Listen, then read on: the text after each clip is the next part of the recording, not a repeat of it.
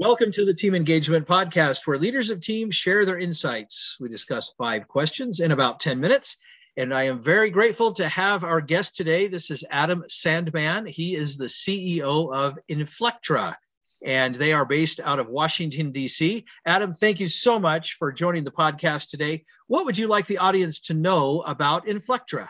Oh, thanks, Sean. It's a pleasure to be here today. And Inflectra, we're a software company, and we focus, we're a values-driven company, and we believe in bringing harmony to people involved in software development, software testing, and basically managing an entire development of systems and software. And we bring a risk-based approach. We work with customers in various industries, from life sciences, defense, healthcare, insurance, banking, and telecom, covering most of the regulated industries. If you've got a hard problem and you're building a complex system, please check us out. That's great. Very important work to help harmonize all of those different parts. So I like that word that you used. All right, well, let's get to our questions. The first question, describe for the audience a time or an experience of collaboration in a team that you've had. Right. I mean, we're a smaller company, so by its very nature, we have teams that collaborate in their day-to-day. But one of the, I think, the experiences that always strikes me is that we have people who may be in a particular silo, like they're in the software development area, or they're in the project management, the marketing. And when we get a large client, some larger clients, I can't name them, but they often come to us with complex problems, which are support, they're sort of sales, they have technical aspects, they have customer relationship aspects. And what I've seen, which is amazing here, is that when they come to us with a problem, they often come to me, maybe they'll try and escalate to my attention. And, it's very easy as a leader to, first of all, just answer the question and give them the wrong answer or an off-the-cuff answer. And I don't want to do that because the teams work really hard with these customers and they don't want them coming to me. So we bring the team together. And what I do is I'll make sure we have all those different functions there. And what will happen is that team will come together with the client and try and work out, is it a technical problem? Is it a training issue? Does the client, is it really a business issue they're dealing with, that the technology is just a manifestation?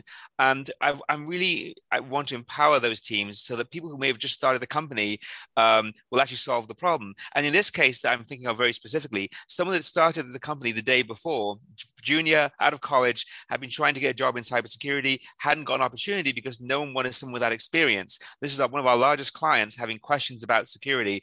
And we're like, well, you come in the meeting and you can answer these questions. And he was able to do an amazing job, which gave him great confidence. The rest of the team was there to support him with the types of questions that he wouldn't necessarily know the answer to, or things that were outside of security.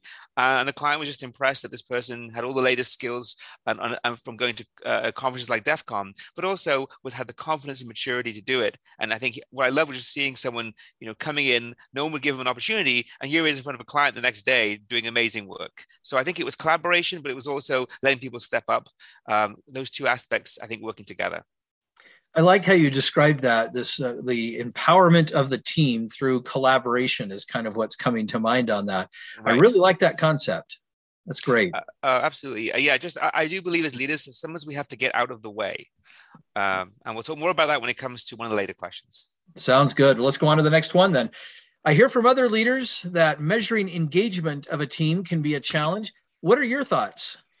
I'm not a believer of micromanagement. I hate micromanagement. I like to manage by objectives and manage by vision and values. And so what I mean by that is, if a team is working and doing things, it isn't easy to measure if they're doing it well. If you don't want them to be like checking in on time tracking, or people install these apps that how much time are they on their screen? Are they doing work? Are they doing other things? So to me, engagement is not about the time you put in, but it's what you bring to the game. So for example, going into a meeting and someone's, without being asked, has come up with some amazing new template to capture something, or has improved our process. And I think it's that initiative taking that to me shows real engagement.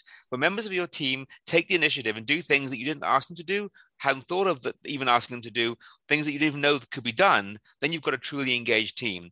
If you've got a team that's waiting for you to tell them what to do and you're checking deadlines and monitoring how much time they're working on things, that's the wrong kind of engagement you're measuring. You're measuring working, not thinking. And to me, leadership is about letting people in your team think, experience, and try new things and fail safely. You have to let people know that if they are going to engage and try different things, they can fail safely and you won't take the blame. So that's a really important aspect. If you blame people for things, then the only engagement you'll get will be them doing what you told them, the way you told them to do it. And to me, that's not a team that's working effectively, and that's not leadership. I love that. Everything that you just said in that point and that question was fantastic, because you're right. There's a tendency to micromanage, and I love the idea of fail safely. That's such a great point. I'm really glad you brought that up. Let's go on to the next question. Question number 3. What is one quality of a confident leader that you'd like to point out? The quality, I've touched on it already a little bit. I think they call it in the industry servant leadership, but I truly think as a leader, your job is to empower people who work for you, get out of the way when you should, and also, another aspect of that is being there to shelter them when you need. So a confident leader is someone who doesn't need to be in the limelight. They're more than happy to, you do this meeting without me, but if you get any trouble and text me if you need me, I'm happy to jump in. But I really want you to take this meeting. You own the relationship with the client. I empower you. I don't need to be there to monitor you. I'm confident enough to know that you'll do a good job, because I know you do a good job. I say this all the time. But on the other hand, I don't want to necessarily put you out there to the wolves without backup. So I'm there as backup. If I'm on the call, I might be silent on mute with the head camera off, but I'm ready there to jump in if you need me to. But I don't want to be the one. Because what I'll find is sometimes with leaders, and it isn't even their fault, sometimes if you're on a call, because you're the leader, you're the CEO or the director, the other team members will defer to you to lead the conversation. The client will look to you. So you have to be intentional about taking a back seat and letting other people drive a meeting. But then you do need to be in that meeting sometimes, or at least available for that meeting, so that if things go south, you can be the safe pair of hands. Because then that's how people will get confident to do the next meeting. So it's sort of like benign neglect combined with being there as sort of the adult supervision. Well, not supervision. I think it's the rescue team is kind of how I see it as, not so much as supervision. Great response. Great information. Question number 4. Is there a person or a group or whoever that you'd like to recognize that has made an influence or made an impact in your life? Yes, and it's an interesting one. When I first started out, we'll talk about the next question first jobs, but I worked for a consulting firm, and in a consulting firm, they had a particular style of leadership, and they did a great job in building leadership qualities. The company was called Sapient, for those who remember it, was big in the .com days. But actually, I found I learned a lot more from my first big client that I was managing, which was the United States Marine Corps, who have a very different style of leadership to Sapient. Some qualities were similar, but different in many ways. And the Marine Corps have these great concepts of, well, they're going to send people into the field and they don't want to be micromanaging them from behind because they don't know the conditions they're working in. And they would always talk about what's called, if you read about this, commander's intent. You tell people what the objective is, capture this hill, do whatever you're supposed to do. We're not going to tell you how to do it. So you can adjust on the fly if conditions change, which they will. So that way you're not waiting for instructions to come back. But also in the Marine Corps, there's another key aspect of leadership, which is, first of all, you always complain, they use other words, but complain up the tree, you never complain down. So if someone works for you is not doing a good job, you're never going to take the element in a room full of people. You would take them privately aside and maybe give them feedback and coach them. But if they do a great job, you always want to encourage them publicly. So they always say publicly celebrate, privately discipline or mentor or whatever it is that you want to change their behavior. You never want to do that in front of other people because that's just a complete disincentive. And that's some of the Marine Corps leadership approach. There's many other aspects, but I've tried to incorporate those.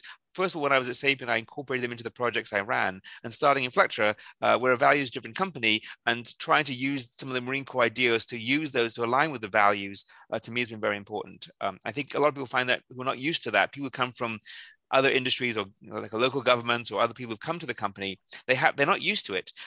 One thing, I remember the weirdest thing of all was when someone joined the company, they gave me a great idea. I want to do this thing. And I went, oh, that's a really good idea. Let's do it. And then an hour later, she came back saying, when you said do it, did you mean do it now? I went, well, it's a great idea. Do it. Here's my credit card. Do it. And she used to working in government where it would take 6 committees. And she's like, I thought it'd be more discussion. Well, it's a good idea. I like it. Let's do it. If it screws up, it's my fault. I agreed to it. I'll take the blame.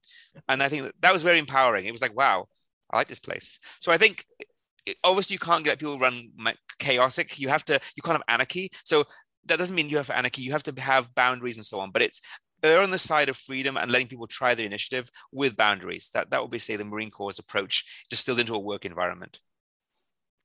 Great response. And I really like how you, first of all, recognizing the Marine Corps, but also the principles that you learned from those individuals and how it now affects your leadership, and some fun stories in there as well. So thank you for sharing that.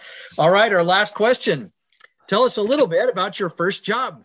Well, I could talk about consulting, but that's boring. So my first job before that was actually I worked as a nightclub barman back in Wales. I'm originally from South Wales, where Tom Jones and Catherine Zeta-Jones came from, and I worked in a bar and a nightclub. And we started night work at 9 o'clock at night to about 3 a.m, and it was a real mixed team because you had people who were full-time career bartenders, and then you had people like me who were coming there as students for summer jobs. And it would have been very easy for the full-time barkeepers who were training us to be like, these college students, they're all going to go off and get their degrees and be rich, and I'm working here as my job, it's my career.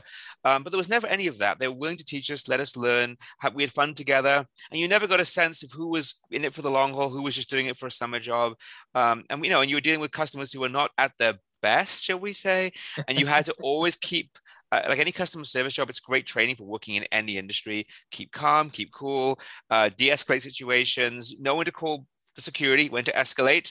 I think there's a lot of lessons I learned there. It certainly gives you a lot of humility, and it makes you realize that if you work there as a team, everyone benefits from it. If you try and do things yourself, you literally can get into big trouble. So it was an eye-opening job, and I think it made me a better person going into the professional life afterwards.